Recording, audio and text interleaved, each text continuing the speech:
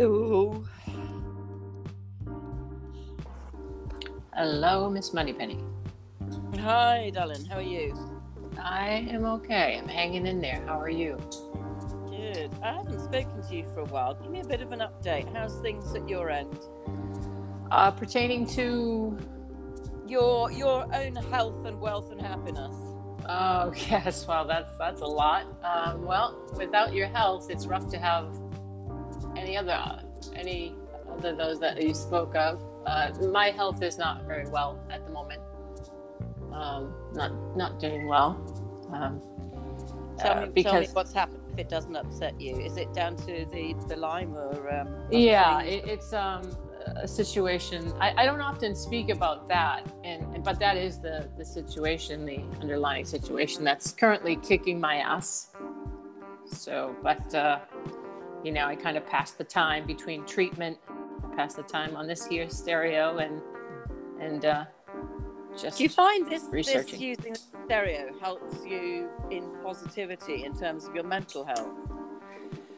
Ooh, that's a good question. I'm not sure if it helps with my mental health. I mean, it really depends on who you talk to. I think you have to be very careful, even on stereo, about who you talk to. Yeah, I do. I think you have to be very choosy on all these platforms. But what I have found is it's helped me in terms of a distraction. If I hear other people in a group talking about something that's nothing to do with illness and stuff, I find it really lifts me up. Just even to have people to talk to, living alone. And I just found I was booted off another platform about 5 weeks ago, and my depression just shot up. I just took such a dive. It was as though my whole community and all my friends and everybody had been taken from me, and I found it really difficult to handle. Yeah, I can understand that. Especially, it's something that you would think of when you were healthy, right? And then something like this, it can become what you make it, really, if you're careful about it. But it can be a pleasant distraction, and then it can be toxic. It can. Yeah, absolutely right. Yeah, it goes to the spectrum. Right. Yes. And the app that you're on, I mean, do you mind? Was it something like Clubhouse or something? Oh, yes. Yeah. It was Clubhouse. Yeah. No, I don't mind talking about it. Only that the people on the stereo AI system might not like me. But I mean, I'm on Green Room as well, which I think is probably going to become the upper of the social audio apps, the Spotify Green Room. Hasn't got a huge amount of people on it now, but I believe it's going to become probably one of the better apps. So I'd urge anybody to look at that who hasn't yet seen it.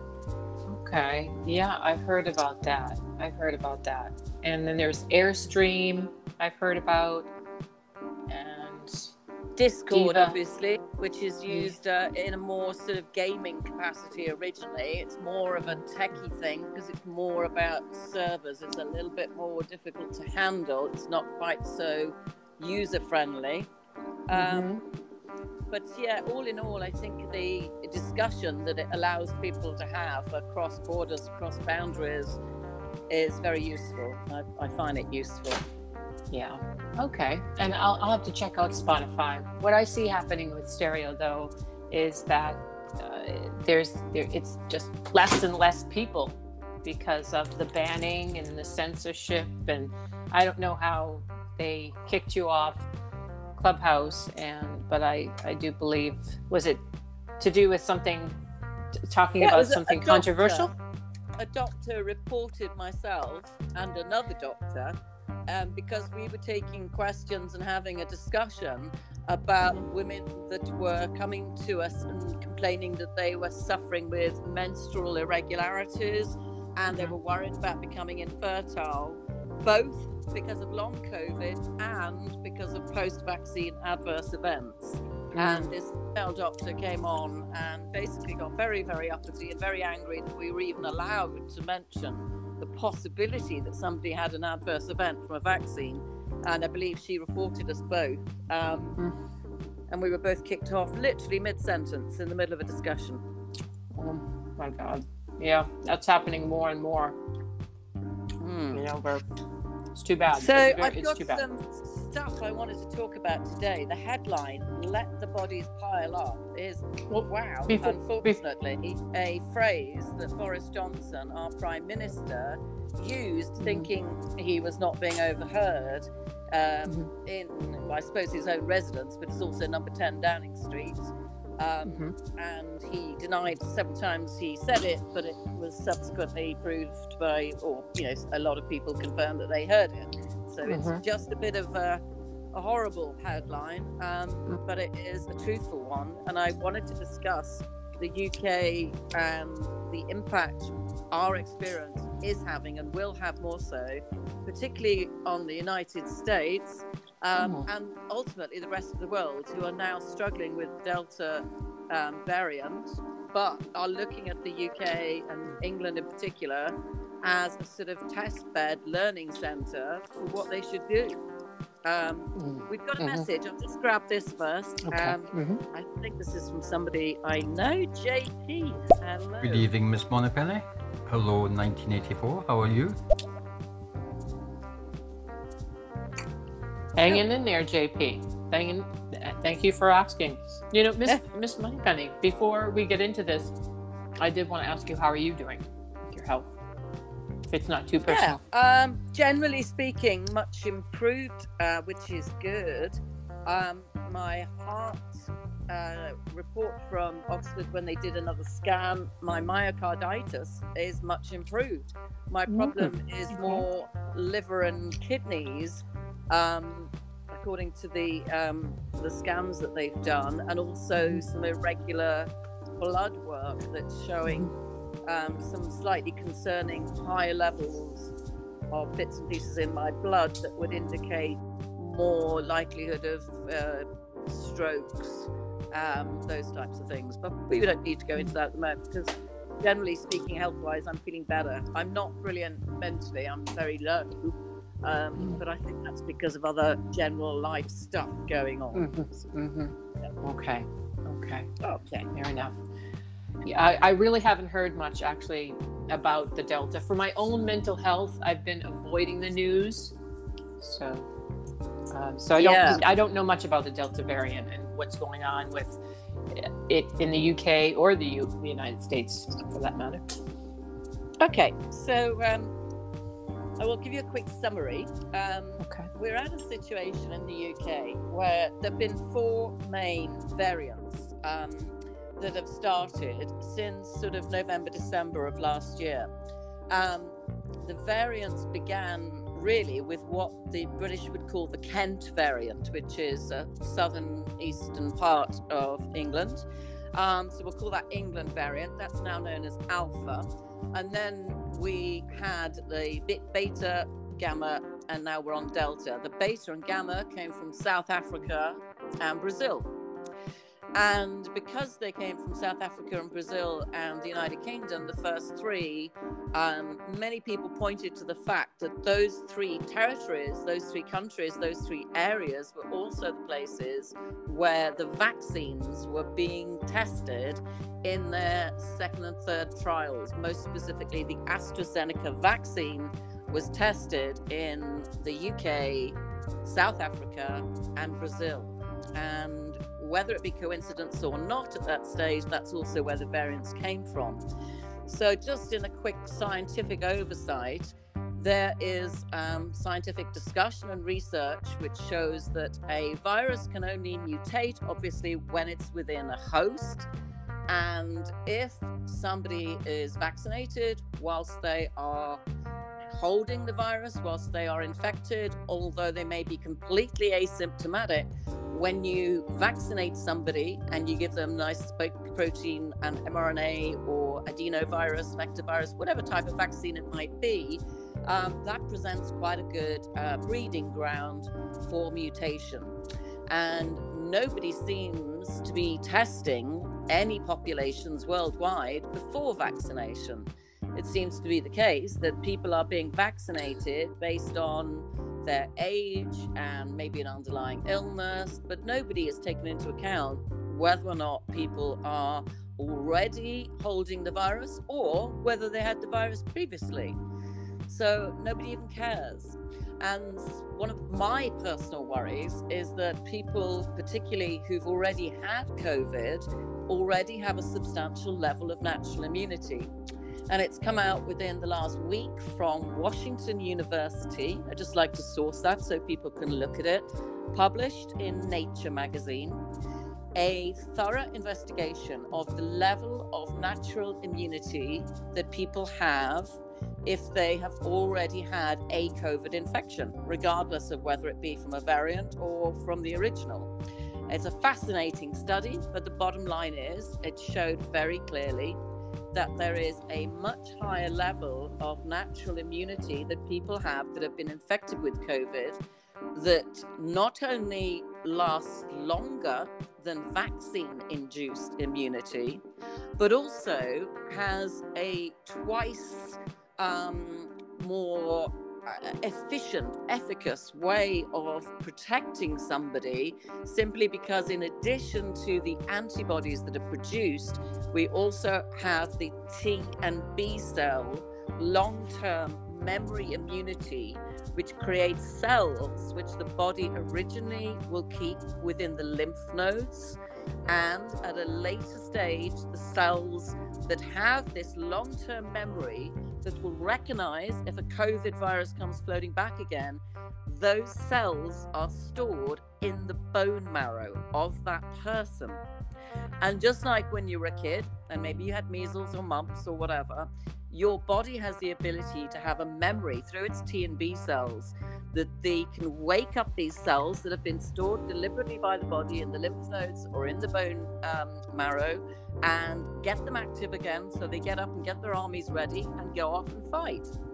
And this amazing publication in Nature, the University of Washington publication, is definitely worth a read because it explains it in great detail how it happens. Almost at the same time, we've had scientific reports coming from various peer-reviewed papers that show the likely longevity of vaccine-induced immunity is 6 months. So we look back to people that were vaccinated back in January or February who may already be coming to a point where they have little, if no, immunity from their antibodies that were induced by their original vaccinations. This may be the cause of why the UK, England particularly, has been reporting numbers between 30 and 50% of hospitalizations of people that have been twice vaccinated, fully vaccinated with 2 jabs.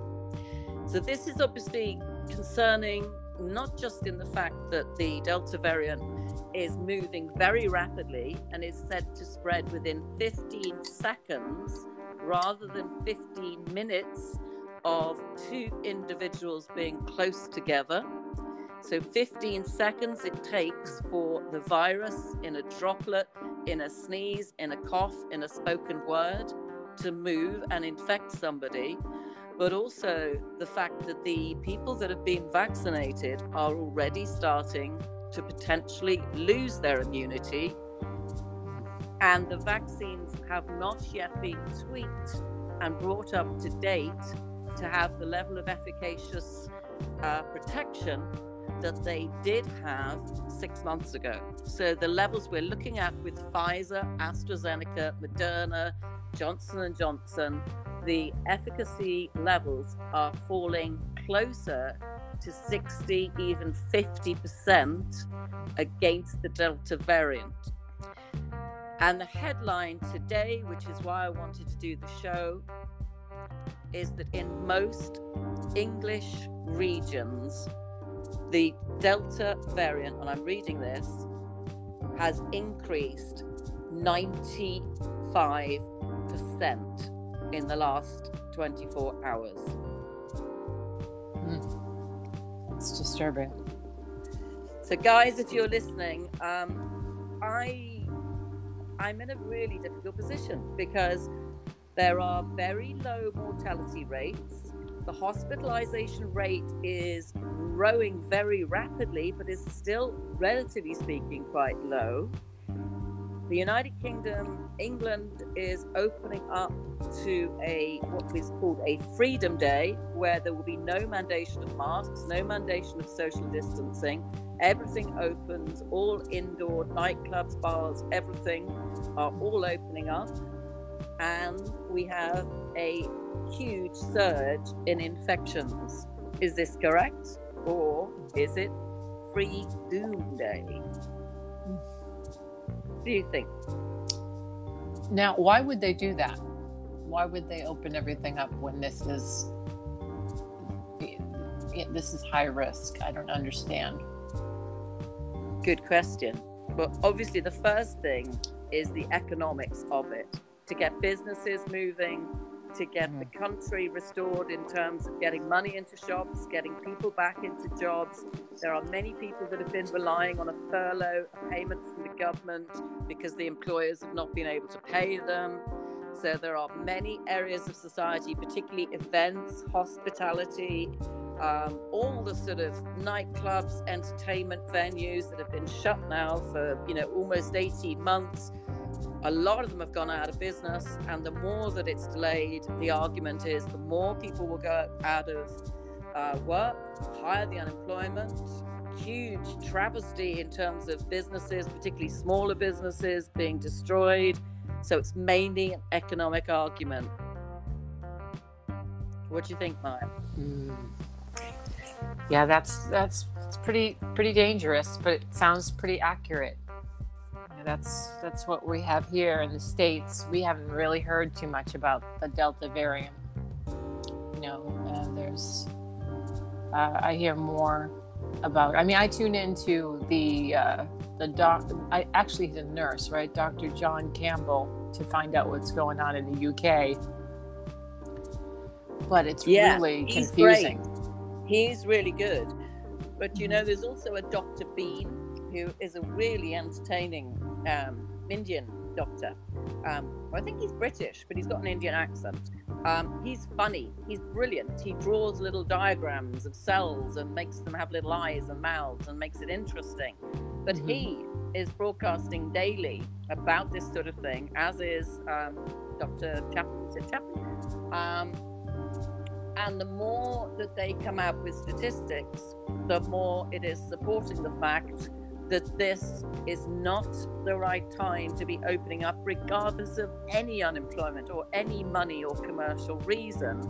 When you have a variant that is growing at 90%, and you have a population that even those that have been vaccinated and think they might have protection have not only been vaccinated against a different type of the virus that isn't so efficacious against this variant, but also they're coming to the end of the 6-month period where the antibodies are not going to potentially be so strong to protect them. What do you think? I think it's madness. I think it's madness on the basis particularly of the long COVID syndrome. Because whilst we're not seeing a high mortality, and we are not seeing huge amounts of people going into hospital and huge amounts of people dying, thank goodness yet, I think the danger is that you only need a very mild infection, even a completely asymptomatic infection, to get long COVID. And obviously I speak from my own experience, but the numbers of long COVID reported in the UK and through various scientific journals are up beyond 2 million. People who are in wheelchairs, who are blind, children in particular, are becoming an increasingly large and worrying side of long COVID. Children 7, 8, 9, 10 years old who are now having to stay at home because they're struggling with joint problems, they're struggling with severe pain, head pain, back pain, leg pain. The more that long COVID is allowed to infiltrate the population, we have a hugely high risk of having a population that is maimed and unable to go into work, regardless of if all the businesses and the economy is saved. Now, guys that are listening, I would love to know your opinions. don't be embarrassed. Come forward with questions. Love to know what your opinions are, or just to fire a question. But firstly, I want to go to Maya because I'd like a little bit of an understanding from your point of view. And I know you're only in maybe one state where you could report on. What is it like living in the US, and how much attention is being paid to masks and COVID protection? Well, right now, it is quite a confusing time. It really is the honor system. You know, when you go into a store, I wear my mask because I'm immunocompromised, but I find it very odd and suspicious that all the stores, you have people who are not wearing a mask, people wearing a mask. It's almost like it's 50-50 right now, but more so leaning towards people not wearing a mask. You know, so it's very strange in a pandemic that we're going on the honor system here. And not that I want passports, but it's very strange. You know, people can just say they got the vax, they got the jab, and they can go in and they don't have to wear a mask. It's just very odd to go on the honor system in a pandemic. In terms of wearing masks, are you saying that they're already not mandatory, that you only wear them if you want to wear them? Well, in some stores, it really has loosened up here quite immensely. It's loosened up here. So in stores... Is that just generally, or due to a change in a legal process? So which state do you live in, for anyone that's listening? Massachusetts. New England. Okay. Yeah. I live in New England. And so with the stores that I go into, and I go into stores just to primarily get the basic needs, the signs all say the same. Wear a mask unless you are vaccinated. If you aren't, if you are vaccinated, you do not have to wear a mask. But they don't check for anything, or they don't check for any kind of paperwork or anything like that. Do you feel in Massachusetts generally that there is a majority of people who are happy to be vaccinated? What is the reaction to vaccines generally? Do you have any idea what the take-up is in your area? Well, I'm in a blue state, so it's not quite like Texas. It's not quite like a Republican state where it's very conservative. So in Massachusetts, we're pretty liberal, progressive, the majority, and a lot of people had no issue getting vaccinated. Of course, you have the people that are vaccine hesitant, and also people that have, like myself, that are immunocompromised and are pretty much afraid of the effects that this vaccine will have on them. And that's why I listen to anything that is, vaccine that is talking about the Johnson & Johnson and mRNA. I like to listen to I'd like to listen to Dr. Robert Malone himself. I know you're familiar with him. He was the creator of the mRNA. But everything put out, he just put out not too long ago that he doesn't think adults, but this is not pertaining to the Delta variant. This was pertaining to that he doesn't think that children should be getting vaccinated with the mRNA, especially if they've had COVID, and also especially when there's ivermectin out there and a drug called Luvox. These are prophylactic drugs, and there have been so many drugs that have proven to be very effective at an earlier stage, particularly effective. We won't go into that now because that is a huge, great big case, but I'm glad you mentioned it, because what it does bring up is the fact that the vaccines themselves, whether you believe they're safe or not safe, or good for you or not good for you, regardless of that, they're not suitable for people under the age of 12. And the people that are mostly going to be exposed in England next week are all the kiddies that go back to school with no masks, no social distancing, no vaccine, no protection, no prophylactic protection, no medication at all. If that was one of your children, Maya, how would you feel? Scared for them, frightened for them. I'd definitely be into homeschooling my child. So you Very wouldn't risky. let your child go back into a normal school? No, I wouldn't. I just don't think it's safe yet, especially with the Delta variant coming out. And, there's a lot of, in the States, of not trusting the government. So I think that's murky. That's getting the water murkier and murkier, where people don't trust their own government. I don't know. I don't think that's as prevalent in the United Kingdom that I've seen, that I've heard. Yeah, it's more on a personal level. I mean, me personally, I don't trust any government, I don't think, at the moment. It's quite sad, but I think over the last 18 months, my level of trust generally in any authority has pretty much gone down the pan. I'm very, very skeptical. As you know, I'm a bit of a nerd. I like to turn to evidence-based stuff to find out what's going on, but there's only so much evidence-based stuff you can get. And unless you're a complete scientific nerd and you can read every paper that comes out of every Pfizer press release and every part of Nature and Lancet, it's an absolute mystery. And my biggest worry is people can't be as well informed as they need to be to make a decision. And meanwhile, everything is being so heavily censored that YouTube yesterday took down videos from Dr. Bean and other doctors just because they mentioned ivermectin. And in that level of censorship, how the hell are we supposed to make a rational decision when we don't get both sides of the argument? We've got a couple of messages. Let's have a listen and see what people think.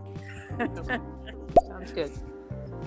Can I ask a question, or can I come on the pod and ask my question and then we'll go off? Sure. With regards to children going to school, I have two children school age. I've got a 10-year-old and a 13-year-old, and I'm totally happy for them to go to school with the Delta variant around. The school holidays are up anyway for 6 weeks anyway, but that's by the by. I'm happy because the flu is just as likely to be as deadly with children. I work in a hospital. I've seen children with flu and what it does, the same as COVID. It's got about the same mortality rate roughly. And post-viral fatigue is a thing that happens with flu as well with children. So I'm happy for them to go to school. That's my shot. Maybe I'll eat humble pie if one of them gets long COVID. I don't know, you never know, but I've seen children get sepsis from tiny infections and things like that. It's a lottery. Getting ill is in general. But yeah, I'm happy with that. But I'm not happy with them to get a vaccine either because of the side effects. Okay, interesting point from Shameful and JP. Thank you for that. Let's address Shameful first. Shameful, interesting comments. I personally agree with your reticence about giving children vaccines, particularly because they've never been tested on children, which would seem ridiculous. You wouldn't even give a flu vaccine to a child if it hadn't been tested on children. Going back to long COVID, Shameful, I'd like you to go to longcovidkids.org. That's the website, longcovidkids.org. And that is part of a bigger organization, the Long COVID Support Network, of which I'm part. I would like you to see that because sadly, it's not at all like a post-viral flu malaise. Long COVID is nothing like that. There are also 2 or 3 other respiratory illnesses that come in children as a result of contracting COVID. You may have heard the Kawasaki disease, and there are others with equally complicated or unusual names. You can find it on that website that I've quoted. I will say that, I have a friend locally. She's got long COVID. She's in her 30s. She's a single mom with 2 boys. They're actually twins, 10 years old. Both of them have been unable to walk for several months. They've suffered from sort of neurological fitting, shaking, terrorizing head pain that has made them have problems with their eyesight. They're not unusual. There are, I think, 9,000 kids with a severe form of long COVID. And more to the point, just like me as an adult with long COVID, we still don't know how to cure it. We have parents with children who are severely ill and nobody knows why or how to cure it. And I would really say, please go to that website and look it up, because we are not talking about a normal post-flu or post-viral malaise. This is something very different. In particular, please realize that unlike flu, SARS-CoV-2 crosses the brain-blood barrier. And there is a gentleman who might be coming onto the show a little bit later who has been diagnosed with brain tissue damage and illness as a result of COVID, just as some of these children. It is not something that is even able to be operated on. I really would urge you to consider that as a parent. I would really appreciate it if you'd go and look at that. Okay. JP, I think we will invite you to join, because I know you're very eloquent and very keen to come and make our discussion more fulfilled. JP, welcome to the stage. Hi, JP. Hi there, girls. Right, I'm going to start from the beginning, and it's going to be a bit of a long-winded one, but just hear me out. Last year, right about smoker's cough, I do apologise, it's not COVID, you won't catch it from me. Last year, last February, I booked my holiday for my annual visit back up to good old Scotland. You can't tell by my accent, you can tell that. On the 26th of February last year, I came down with a very, very, very coarse cough. I was coughing constantly for the whole day. And then I was coughing in my sleep, I was coughing in my bed, I was coughing on my bed, I didn't go out my house, I didn't dare go out anywhere near my son because my son lives near me, but that's not the thing. The next day after my coughing incident, it's gone, totally gone. No side effects, no repercussions, nothing, nada. And then on the 28th, I set out from where I live, I got the train from Cardiff up to Edinburgh. As soon as I got off the train, first step I did, as soon as I arrived on platform 9 3/4 in Edinburgh Waverley, boom, I came down with man flu. So I self-isolated for 14 days and 14 nights in my mate's spare bedroom. I didn't go out to meet my friends, but if I did go out and meet my friends, I kept 2 meters apart. The thing is I don't know, I've had both my injections for COVID, both of them, both the first one and the second one. I'm now waiting to see if the British government is going to introduce this booster, which my son's mum says doesn't exist, it's all in my head. But at the same time I've not been tested for COVID because I've not had any of the symptoms of COVID, because I've looked on the NHS after our surgery website, I've looked on the COVID websites, and I have had none of the symptoms which they say on their website. Now the thing is I want to know, was this coughing non-stop for 24 hours non-stop a sign of early COVID? Or was it just a smoker's cough?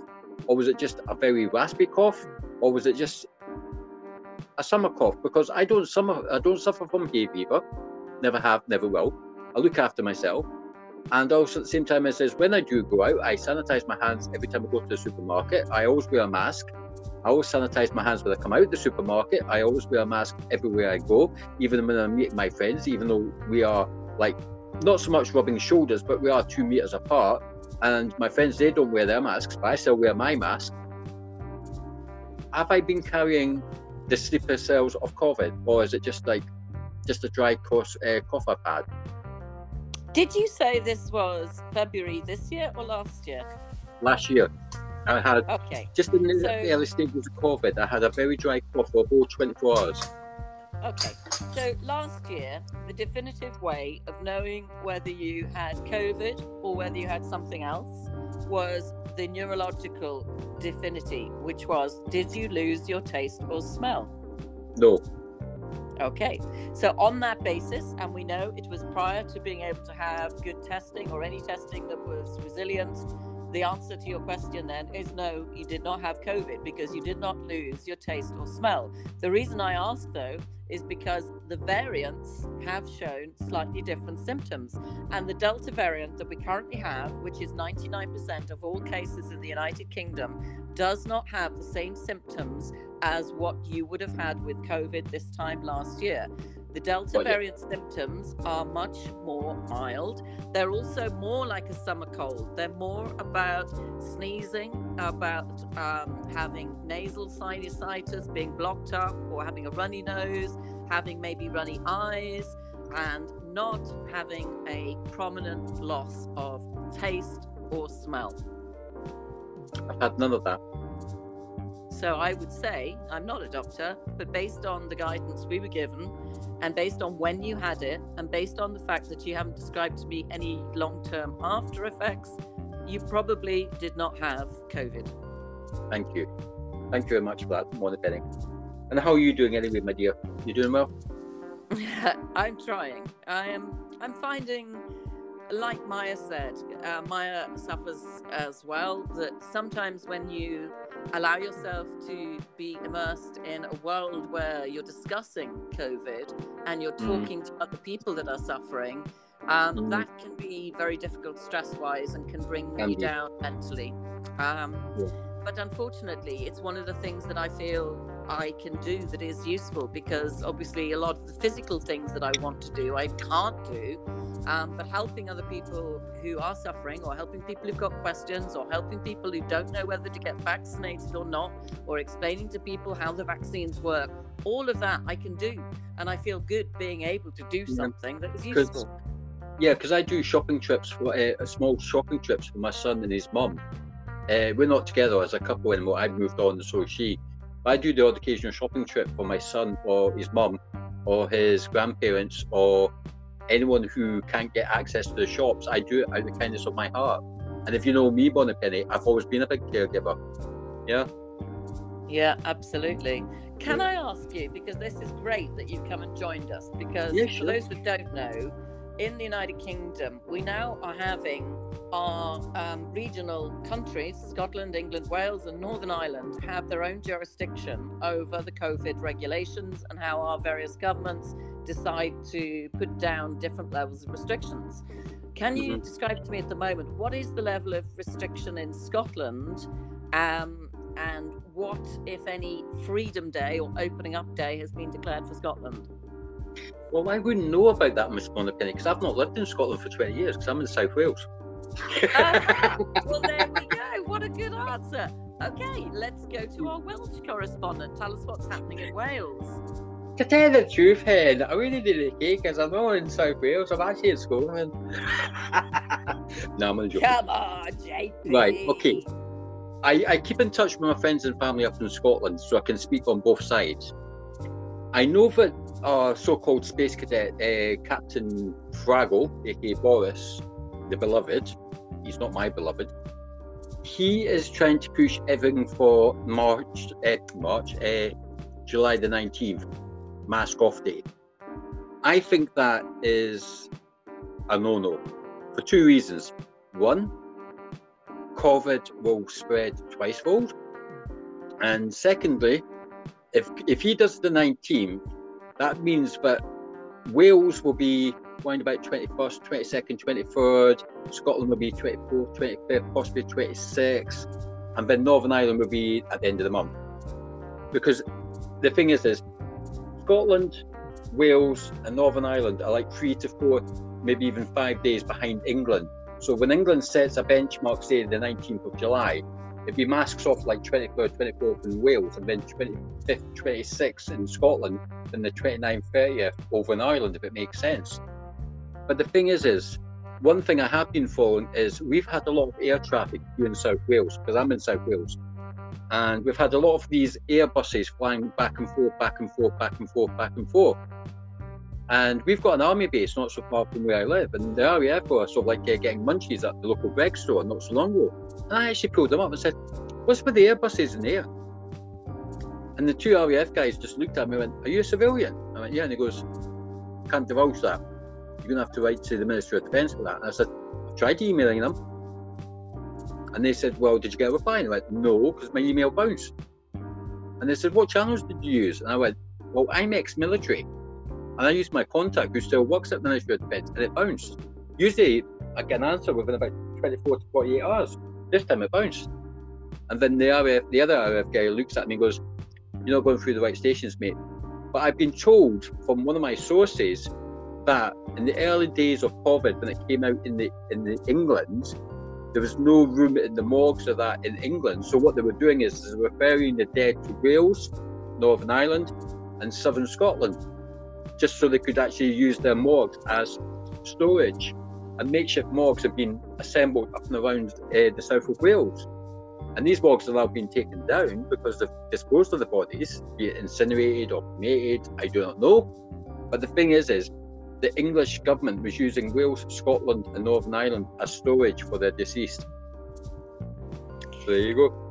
Okay, that's interesting. I did a show last night where somebody commented about the contract that can openly view on the UK government site that ask contractors, companies to come forward to take on different roles. One of them was a company that was required to come in and dispose of bodies for a 5-year contract, and obviously that raised some concerns as to why they were looking for that. But the thing that doesn't tally up with is that the death rate currently is incredibly low. In fact, the death rate yesterday that was reported in England was 7% below the average death rate in 2018 and 19. So there are no excess deaths. There is actually less deaths than expected. Yeah, no. And one thing that I actually found out not so long ago, did you know that Boris Johnson has ordered the Scottish NHS to hand over all documentation related to COVID since day one for his scrutinisation? Did you know that? Yes, because I'm following the ex-policeman Mark Sexton, who has challenged the British government to come forward and explain why the adverse events reported through the yellow card system are showing very high death rates reported and very high adverse event rates reported, and why the freedom of information requests that are regularly made are not being fulfilled and are being avoided. So there seems to be a reason somewhere that we are not being made aware of why we are not being told the truth. And it all seems incredibly strange. Well, the thing is it's not just Britain who's hiding the truth. It's everywhere. America's doing it, Britain's doing it, Europe's doing it, Africa's doing it, Australia's doing it. And I've been following this COVID since day one. And I have to say, each country is just lying every single time. And one country which did interest me, which really pricked up my ears until recently, was Israel. They kept very quiet throughout this whole pandemic until recently, when they started introducing so-called, we've had X amount of victims and X amount of deceased. And then Palestine joined the ship as well. The thing is, and I was like going, is everywhere affected by this COVID? Is everywhere? The Antarctic, Arctic? And then there was talk about animals being infected with it, but it was shrugged off as animal flu. It's very strange, and I agree, it is totally worldwide. I've had many conversations with people, who are very, very switched on, clever, intelligent people, who are really saying, well, where are all these deaths that we're being told about? I've just pulled up the statistics from Israel. So in Israel, there have been 846,000 cases of COVID. There have been 836,000 cases that have been recovered, and the deaths, the whole total deaths in Israel, 6,438. Someone's cooking the books somewhere around the bush, especially in the UK. Because the thing is Hancock is gone, God bless him soul. Cummings is gone, God bless his soul. Another MP stepped down because he's no longer married to the woman he once loved. When's Boris going to stand down? Because as soon as he stands down, I'm going to be jumping up and down with joy. Because this guy has just done nothing but lie through his donkey since day one. Wash your hands and say happy birthday. I've just pulled up today, 1:44 p.m. today in the Financial Times, story: Israel will begin offering third doses of the biotech Pfizer COVID-19 vaccine this week to adults with serious pre-existing medical conditions, becoming the first country in the world to officially offer a so-called booster of the company's jab. Why are they offering boosters when they already have something like 90% of the Israeli population vaccinated and a death rate that is so minimal it is below the death rate they had years ago? Where is the justification to be giving more people more vaccines? It makes no sense at all. The thing is, sorry for interrupting. The thing is everyone's pointing the finger at China, and China's pointing the finger at everywhere in Italy because China is getting pushed more and more into the corner. And I've got a funny feeling, but at the end of all this, China will lash out, but it'll be too late. Because the thing is if we, as the West, do sanctions on China, they're just going to laugh it off because they're ready for this. They've been ready for this since whatever. But the thing is this pandemic, it's always going to be, as I was saying to my son last night during tea, I said, this pandemic is here to stay. We're all going to be wearing masks. We're all going to be wearing, being forced to carry paperwork on us to say who's exempt and who's not. And when I told him when I was getting my jabs, he just looked at me in shock horror because when I went for my first jab here in South Wales, it felt like I was at a train station in war-torn Germany during World War II. It was chocker, and I mean chocker. No one was 2 meters apart. Everyone was all huddled up like sardines. There was no. We all wore masks, which was a good thing. But the thing was we were all rubbing shoulders. That's how tightly packed it was. And when I got up to the front door, this girl at the desk, she asked me 20 questions. I gave her 20 answers. Right, she says, right, you can go in. As soon as I go in, I saw 2 security guards, one on the left, one on the right, standing there like sentinels. And I looked at them both and went, give you guys a khaki outfit each and you'll be the Hitler Youth. They didn't say anything. They just looked at me, didn't say anything, didn't even blink. I then went to the reception desk. They asked me another 20 questions, which I passed. I bet you were popular. Oh yeah, I was popular. It's my Irish wit which gets me in and out of trouble. That's I'm sorry. And then I was shown to a seat, and then this little Welsh nurse came up to me.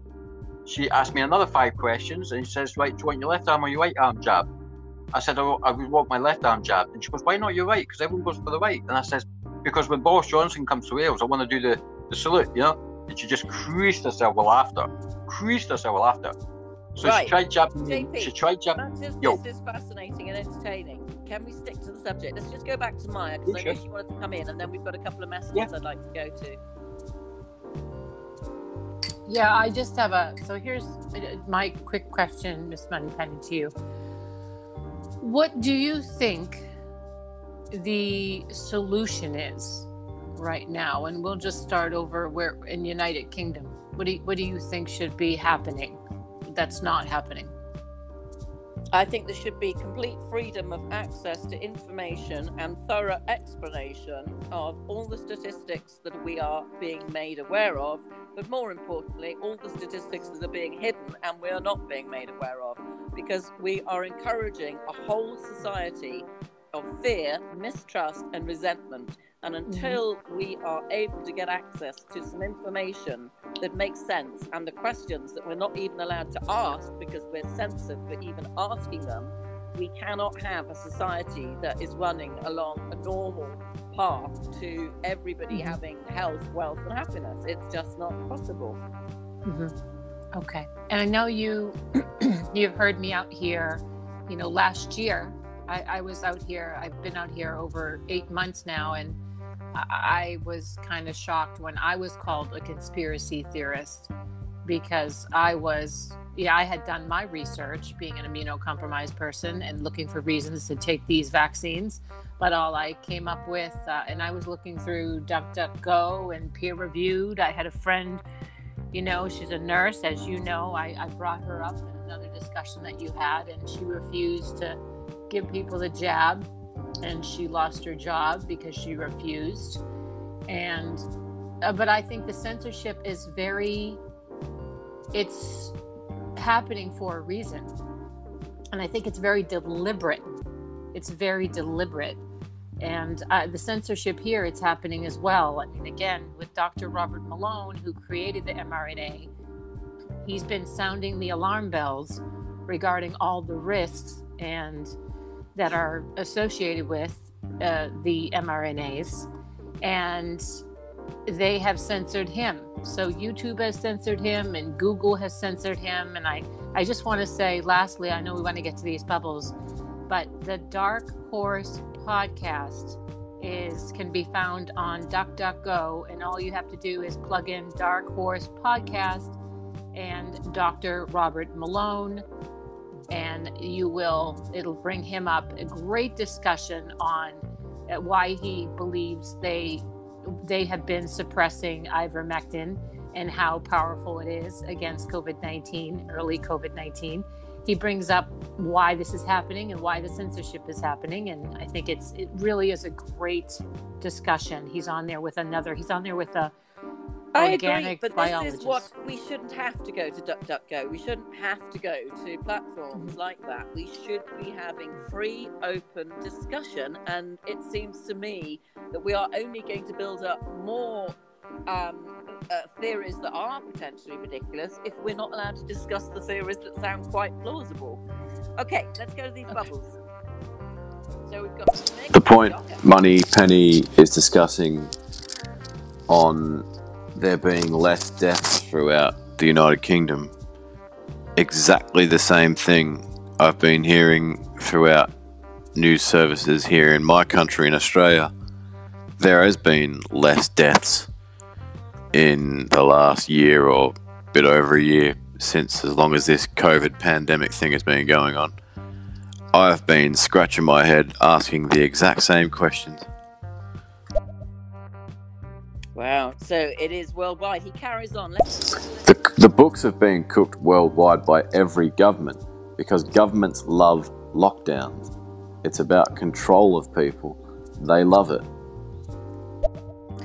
Mick, thank you so much. We're getting a really good international perspective here. Australia as well. And Australia, New Zealand, some of the countries that we were applauding this time last year for having been so brilliantly resilient. And that is a fantastic perspective that we've now heard, that even people within Australia, and let's face it, as far as I know, you can't even go to Australia unless you're already in Australia and are Australian. It's that tight. And even in Australia, where I think the number of cases and deaths, the number of deaths, particularly as we know, is incredibly low. Why? Why are we enforcing a global panic? And it might be described as a pandemic in terms of a virus that we are told is spreading and killing lots of people. But let's have the statistics. Let's have the discussion. Let's have people come forward from each of those countries and say to us, are we just being told to wear masks to make us feel more scared? Are we being told to wear masks to make us feel we're in more of a pandemic? Are we being told to go and get vaccinated with whatever it is that is in the vaccine, whether it be saline, trackers, nanobites, whatever it might be? Are we being told to get these for a valid health reason?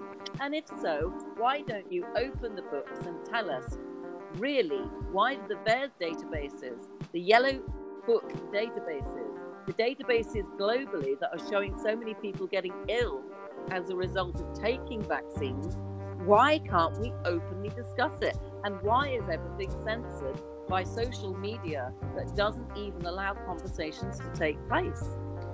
The conversations are taking place. I think, just my opinion, it's greed. And it's that Pfizer and these companies want their stock to rise, right? It's greed, and I think in Congress, our Congress here in the United States, they're in the back pocket of Big Farm. So Big Farm runs the show. And since Big Farm can't be sued or can't be held accountable, what do they have to lose except for telling people, getting out the narrative that take it, no matter what, take it, even if a situation like Australia, even if that's happening, take it anyway. I was listening to, sometimes, I'll go to YouTube, and the mainstream media here, this is how people are getting out and speaking up. And this is the sad thing about where censorship how devastating it's been. Censorship is, and Edward Snowden rang that bell years and years ago. And people weren't too worried, right? Because they said, well, I really don't have anything to hide. So who cares? But little do they know, I mean, with all this information, your medical records can be weaponized by the government. But the way people are the way they're getting out their opinion it's the saddest way. And I see it happening more and more and more, where you'll go to YouTube and they'll be talking about, you'll have some talking heads, right? You'll have a anchor that they have a narrative that they're pushing because they have a lot of big farm that are sponsoring them in these commercials. They're getting a lot of money from these commercials from big pharma. And so people, when it comes to NBC and ABC and CBS, so when they leave these little clips of these two anchor heads with the stock market, with Pfizer's stock rising in the background, that's actually what I saw the other day. There was 4,900 comments, and this is very, very popular. This is how people are getting out their opinion. And it was about 4,900 of negative comments regarding how, I'll take it as they, these people have no souls, and these women are sociopaths talking about this. And here they are, they have the Pfizer stock background rising in the back, in the foreground. And it was just, this is how they're getting out their opinion in the comments. It's very sad. I mean, I didn't see that last year, but now it's becoming more and more prevalent. All negative comments too about the Pfizer, about these vaccines, and about, they're making fun of the Delta variant. Soon it'll be Delta, Beta, Gamma, all these variants. So people are very distrustful, and the censorship is purposely done. And alongside all this censorship, and thank you for all that, Maya, we've got positive, on the record, scientific reports coming out more frequently, admitting that there are certain risks. Like Johnson & Johnson yesterday came out with a statement saying the Guillain-Barré syndrome, which is a severe neurological syndrome, has come out from Johnson & Johnson adverse effects. Not so long ago, we were told on the record that myocarditis is being seen more frequently, particularly in men, from the AstraZeneca and Pfizer vaccines. And every single week, it seems to be that public opinion gets so strong about the fact that certain illnesses and adverse events are hidden, that slowly we are being told one by one that these adverse events are totally correct. And yes, we should be wary. And like the CDC one day decided to say children can't be vaccinated, and then took the information off their site. The next day said pregnant women couldn't be vaccinated. The next day took the information off their website. This is leading to a whole climate of fear and mistrust.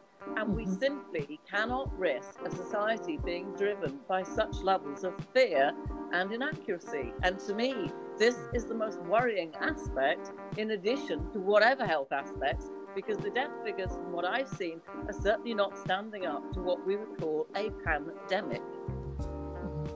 Well, for the most part, the CDC is not trusted in the States.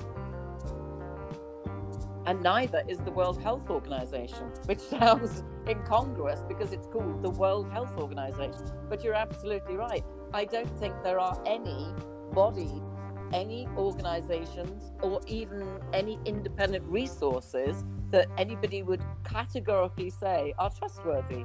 Because those organizations, those media outlets, social media outlets, audio social media outlets like the one we're on, are still censoring wherever they can to stop people talking about the information that we actually need to know the honest truth about. And why do you think that's happening? Because I think there is a bigger picture somewhere. And I have to say that is a personal opinion of mine, because I know I will be censored and stopped talking if I say anything differently. Such a shame. Such a shame. JP, what do you think? What's the big picture? What's the big picture? Did you get the picture I sent you a while back on Instagram? No, I'm too busy organising this show. Right, it's on your Instagram. I sent you a picture a while back. It should be still up in your message box. The thing is I think this is my own theory, because I'm a big conspiracy believer, and I've told everyone my own conspiracy on how it came around, but that's for a different story. I think what's happened is people have all put the name of their country and their leader into a goldfish bowl, swished it around, and whoever gets pulled out of it is the one who gets the COVID or the Delta variant or whatever the flavour of the week is. Now the thing is the governments have got a lot of explaining to do, but the thing is the more people pressure the government, the more the government's going to back off into a corner, like with China, and they will lash out. Like everyone was waiting for America to go to war against China, and then there was talk that America was going to have a second civil war, and then there was talk that brother was going to fight brother, sister was going to fight sister. When that was called off, and then you had the ill-fateful speech Donald Trump gave before the assault on Capitol Hill, when he addressed everyone saying, "Do not come to Capitol Hill." Like, I'm a professional profiler, and I read his lips, and I read his hand language, and he was actually saying something a lot different that day.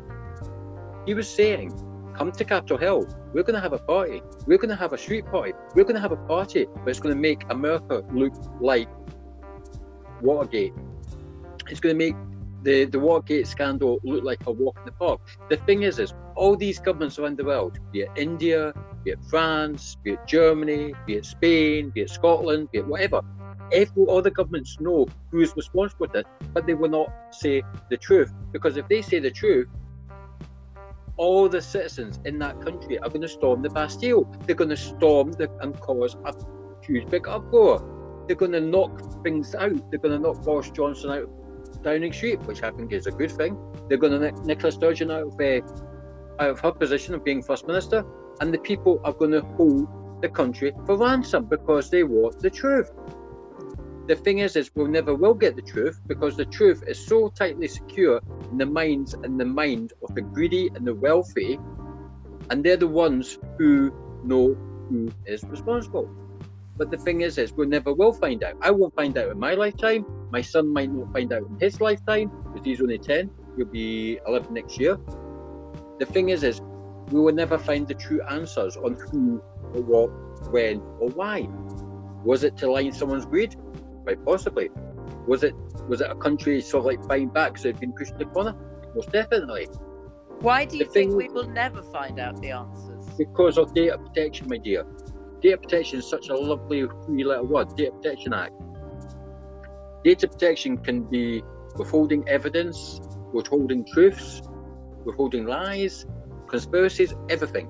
The thing is the data protection is out there, but the thing is people are shit scared. Pardon my French, ladies. People are that scared that they want answers. They want to know why their loved ones have died. They want to know why they're carrying this vaccine, why they're carrying 2 doses of Johnson & Johnson or whatever the vaccine is. The thing is some people say they've got nanomachines in them. That's the conspiracy believers. Do I think we've got nanomachines in us? I don't care, as long as I get to see my son live before I die of natural causes. The thing is I don't always go by the rules. I've broke quite a few rules in my time. I've mended them, and I've melded them, and I've made them my own. But at the same time I just want answers to questions I want to know, and one of them is absolutely. But I think everybody does want answers. It's very difficult. I'm going to have to contain the show a little bit because I don't want it to go on too long, and we are slightly drifting to the point. So what I would like to do is just to give a quick summary at this stage. So we've heard from people in Australia, people in the United States, people across the United Kingdom, all saying that they believe there is a certain level, a greater level of untruths or censorship or information that is hidden, and they feel there is some fear that is caused by it. Now, we haven't had an answer to the question. Look at the title of the program. A bit of a dig, let's say, quite rightly, at our Prime Minister, who to me has been buffooning around and not done a lot that I would ever be proud of, who said, let the bodies pile up. Next Monday, we are in a position where England, and then shortly thereafter, the other parts of the United Kingdom will open up COVID restrictions, will take away any mandation to wear face masks, will allow people to mix indoors in tight communities with no social distancing, and effectively return to normal. At the same time that we say this, today we have had news reports categorically saying, firstly, that the Delta variant is growing at an average percentage of 93% across most English regions. In Teesside and South Tyneside, we have over 2,050 new cases in the last 7 days, and it is estimated that that means of every 100,000 people, 1,360 currently are carrying COVID. And that is only the people who have been tested. That is only the people that have symptoms. That is not necessarily the right number, because clearly we know at least 30% of people in the past have been asymptomatic, and that number is likely to be a lot higher with the Delta variant, as we know the symptoms are milder. We also know that the amount of deaths that are being put on the record appear to show there is no excess deaths currently in the United Kingdom, and from our Australian correspondent, we know there is also suspicion potentially in Australia, America, India, Israel, and other places globally that the death reports have been exaggerated, and excess deaths are not at a level which substantiates pandemic, and therefore we are all left in a level of fear, a level of mistrust, and we have a government which is going to open up a virus which we are told is dangerous to everybody with no protection from next Monday. Is this the right thing to do, in the knowledge that other countries are looking at the United Kingdom as a test bed for what they should be doing? As guinea pigs, are we doing the right thing? Maya, what do you think? I don't think that we're doing the right thing. And I think the censorship by the governments is an atrocity that is happening. And I think that alone in itself is a crime against humanity. When we are not allowed to speak freely, when you have these apps censoring, they're pushing a certain narrative, and that's the only narrative. Stereo is in decline right now because of this. They are in decline right now. They are, the bans that they've done, and to me that's very suspicious. That's not a way to run an app. But I would like to pose a question to you as a person who also is immunocompromised. What should people, because I don't think a lot of us are being heard. And I think the worry out there is, and I think you have this as well. I mean, I've done my research as much as I can. I mean, I have pretty bad brain fog. But what should the immunocompromised individuals do? What would you suggest regarding these vaccines and regarding the future, regarding what all of this? What do you think is the right thing to do? Because to me, it seems like damned if you do, damned if you don't, regarding the vaccines and regarding the information, all the propaganda that's out there. And I'm not a conspiracy theorist. I've never been called a conspiracy theorist. And until I lost friends when I brought up the vaccines, I lost friends that were over 20 years, had been in my life for over 20 years. And I questioned the vaccines last year, and they called me a conspiracy theorist. And I've in my whole entire life, I've never been called a conspiracy theorist. So, but so getting back to the question, what do you think the appropriate thing to do is, the appropriate answer? I know that for yourself, you're not going to be taking these vaccines because you yourself, you're a long hauler with a suppressed immune system. So what do you think? What do you think is best for people that are immunocompromised right now, scratching their heads thinking, okay, do I stay in isolation forever? Okay, good question, Maya. My honest thought about that is, if you are under the age of 12, and if you were my child or a loved one or any child or any parent listening, I would continue to make as much protection as possible of a child and encourage them where possible to observe social distancing, particularly in the knowledge that the Delta variant can spread with droplets, with a sneeze, a cough, a spoken word, a singing lesson. In 15 seconds, your child could be infected, and knowing that long COVID is affecting more and more children, the idea of allowing children to not just have the normal type of post-vaccine malaise, but sadly with this SARS-CoV-2, the post-vaccine long COVID disablement, lifetime damage potential to organs, to brains, to being able to live a normal life is so drastic that I would put every protection possible on anybody under the age of 12. Over the age of 12, it is your choice whether to be vaccinated. It is your choice, but you must weigh up the risks. There is a risk of catching a virus. There is a risk of being vaccinated. Do your homework as much as you are capable of, and that is where I think you're up against it, because most of the two sides of the argument are not balanced in a gross censorship which prevents that. But do your homework. And if you are vulnerable, if you have an autoimmune, if you have underlying illnesses, I personally would say stay indoors as much as possible, stay away from other people, continue to act and observe as you have done for the last 18 months, and don't change the way you live until we have more answers, because it's too much of a risk to take. Okay, JP, I agree. Your summary, please. What do you think on the actual question? Are the British right to open up their economy in the face of statistics coming out today, which showed that there is a 93% increase in most English regions of the COVID Delta virus?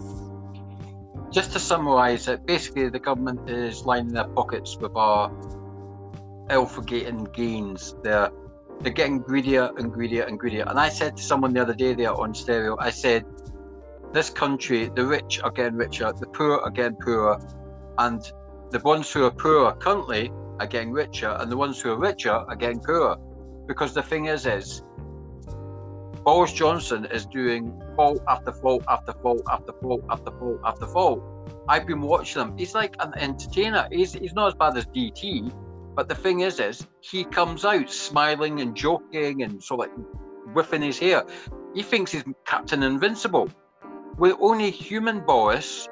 Give us the answers, give us the truth, tell us exactly how many people have died, and stop pushing us away. We want the truth.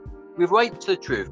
Britain at one time was basically more open than America. America at this one time is very careful what it says because of scrutiny. Everyone I've spoken to in America is very careful what they say because they don't want the CIA or the NSA banging on their doors. That's how scared they are. And that's people from like places like New York, places like Arizona, places like California. The thing is Boris Johnson is doing the biggest mistake by doing masks off on the 19th of July. And as long as you've had your both jabs, you should be immune. Hogwash, Boris. Hogwash. Thank you, JP. Right. Hogwash. Guys, this has come to the end of the program. I'd like to thank Maya from the United States, JP from pretty much every part of Ireland, Scotland and Wales, and myself from England, although I have got a Scottish father. Thank you for listening very much. Thank you for contributing. Thank you in particular to Mick Jogger and also to TAC exists, South 30, Bex, Stacey, Mick Flash, Mrs. Madness, T-Gem, Shameful. You know who you are. Thank you for supporting us. This will be available on a podcast via Anchor and Spotify shortly after the program. Thank you to my guests, and please keep safe, guys. Look after each other, and don't support England in football because it's miserable. Bye bye, guys. Bye bye. Be safe, everybody.